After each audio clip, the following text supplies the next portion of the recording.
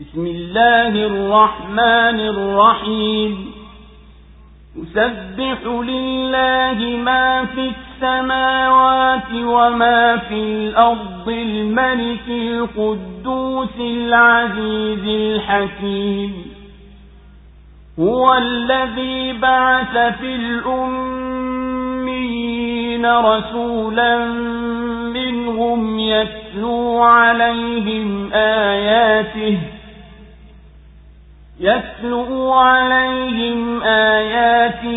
ويزكيهم ويعلمهم الكتاب والحكمة وإن كانوا من قبل لفي ضلال مبين وآخرين منهم لما يلحقوا بهم وهو العزيز الحكيم ذلك فضل الله يؤتيه من يشاء والله ذو الفضل العظيم مثل الذين حملوا التوراة ثم لم يحملوها كمثل الحمار يحمل أسفارا بئس مثل القوم الذين كذبوا بآيات الله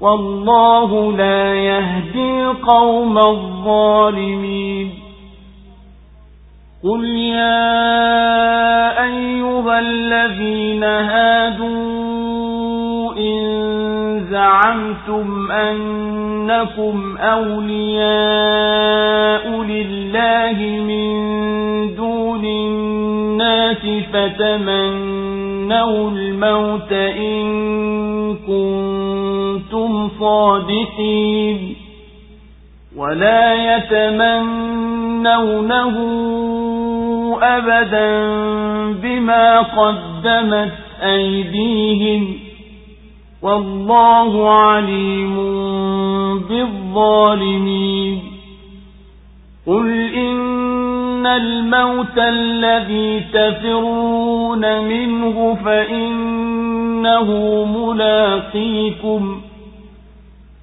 ثم تردون إلى عالم الغيب والشهادة فينبئكم بما كنتم تعملون وجينا لمwenyezi Mungu mwingi wa rehema mwenye kurehemu. Viliomo mbinguni na viliomo katika ardhi vinamtakasa Mwenyezi Mungu, mfalme, mtakatifu, mwenye nguvu, mwenye hikma. Yeye ndiye aliyempeleka mtume kwenye watu wasiojua kusoma, awasomee aya zake na awatakase na awafunze kitabu na hikma, ijapokuwa kabla ya haya walikuwa katika upotofu uliodhahir. Na kwa wengine ambao bado hawajaungana nao, na yeye ndiye mwenye nguvu, mwenye hikma. Hiyo ni fadhila ya Mwenyezi Mungu anayompa amtakaye, na Mwenyezi Mungu ni mwenye fadhila kubwa. Mfano wa waliobebeshwa Taurati kisha wasiibebe ni mfano wa punda anayebeba vitabu vikubwa vikubwa. Mfano muovu mno wa watu waliokadhibisha ishara za Mwenyezi Mungu, na Mwenyezi Mungu hawaongoi watu madhalimu. Sema, enyi mlio Mayahudi, ikiwa nyinyi mnadai kuwa ni vipenzi vya Mwenyezi Mungu pasipokuwa watu wengine, basi yatamanini mauti ikiwa mnasema kweli. Wala hawatayatamani kabisa kwa sababu ya iliyokwisha yatanguliza mikono yao, na Mwenyezi Mungu anawajua waliodhulumu. Sema, hayo mauti mnayoyakimbia bila shaka yatakukuteni, kisha mtarudishwa kwa mwenye kuyajua yaliyofichikana na yanayoonekana. Hapo atakwambieni mliokuwa mkiyatenda. الله أكبر الله أكبر لا إله إلا الله. Suratul Jumu'ah imeteremka Madina. Imefunguka sura hii kwa kutoa habari yake mtukufu kwamba viliomo katika mbingu na ardhi vyote vinamsabihi yeye.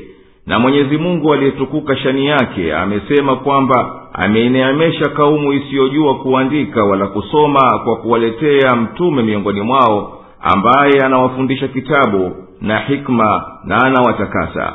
Na hakika hii ni fadhila Mwenyezi Mungu humpa amtakaye. Na Mwenyezi Mungu mtukufu amewakemea Mayahudi kwa kuacha kwao kutenda yaliyoamrishwa katika Taurati, na hali wao wanajua yaliyomo humo. Na amepinga madai yao kwamba wao peke yao ndiyo vipenzi vya Mwenyezi Mungu, si watu wenginewe. Na amebariziana nao kwa kuwataka watamani kufa ikiwa wao wanasema kweli. Na sura imehitimisha kwa kuwaamrisha waumini wakimbilie kwenda sala ya Ijumaa pindi wakisikia adhana, na waache biashara. Na sala ikishamalizika watawanyike katika nchi wende kutafuta fadhila za Mwenyezi Mungu, na kuwakataza wasiache biashara au jambo la pumbao lolote kuwashughulisha wasisikilize hutuba ya Ijumaa. Na Mwenyezi Mungu amewadhamini kuwaruzuku, na yeye ndiye mbora wa kuruzuku. Vitu vyote viliomo katika mbingu na viliomo katika ardhi vinamsabihi na kumtakasa Mwenyezi Mungu na kila kisichokuwa laiki. Yeye ndiye mfalme wa kila kitu, mwenye kuendesha atakavyo bila mpinzani, mwenye kutakasika kwa ukamilifu na kila cha upungufu, mwenye kushinda kila kitu, mwenye hikma ya kufika mwisho. Mwenyezi Mungu ndiye aliyemtuma mtume kwa watu wasiojua kuandika, naye ni katika wao wenyewe anawasomea aya zake Mwenyezi Mungu, na anawasafisha na mambo machafu ya itikadi na tabia, na anawafundisha Kurani na kuijua dini. Na wao kabla ya kuletwa yeye walikuwa wamepotoka kabisa kuiacha haki. Na pia Mwenyezi Mungu amempeleka Muhammadi kwa watu wenginewe ambao hawajaja bado, lakini watakuja. Na Mwenyezi Mungu peke yake ndiye mwenye kushinda kila kitu, mwenye hikma ya kufikia ukomo katika vitendo vyake. Kuletwa mtume huko ni fadhila inayotoka kwa Mwenyezi Mungu. Anamkirimu kwayo aliyemhitari katika waja wake, na Mwenyezi Mungu peke yake ndiye mwenye fadhila kubwa. Mfano wa Mayahudi waliofunzwa Taurati na wakalazimishwa waifuate, na wao hawakuifuata kwa vitendo, ni mfano wa punda aliyebeba vitabu ambavyo hajui ndani yake mna nini.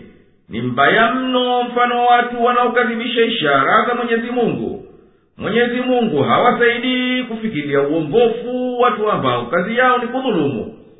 Ewe Muhammad, sema, enyi nyinyi mlio Mayahudi, kama mnadai kwa uongo kwamba nyinyi peke yenu ati ndio vipenzi vya Mwenyezi Mungu, basi takeni mauti kwa Mwenyezi Mungu ikiwa nyinyi mnasema kweli katika hayo madai ya kwamba Mwenyezi Mungu anakupendeni. Mwenyezi Mungu anasema, wala Mayahudi hawatamani mauti milele kwa sababu ya ukafiri na vitendo viovu walivyokwisha vitenda, na Mwenyezi Mungu anawajua vyema waliodhulumu. Sema, hayo mauti mnayoyakimbia hamwezi kuyakimbia, bila shaka yatakukuteni tu, kisha mtarudishwa kwa mwenye kujua ya siri na ya dhahiri, na yeye atakwambieni mliokuwa mkiyatenda.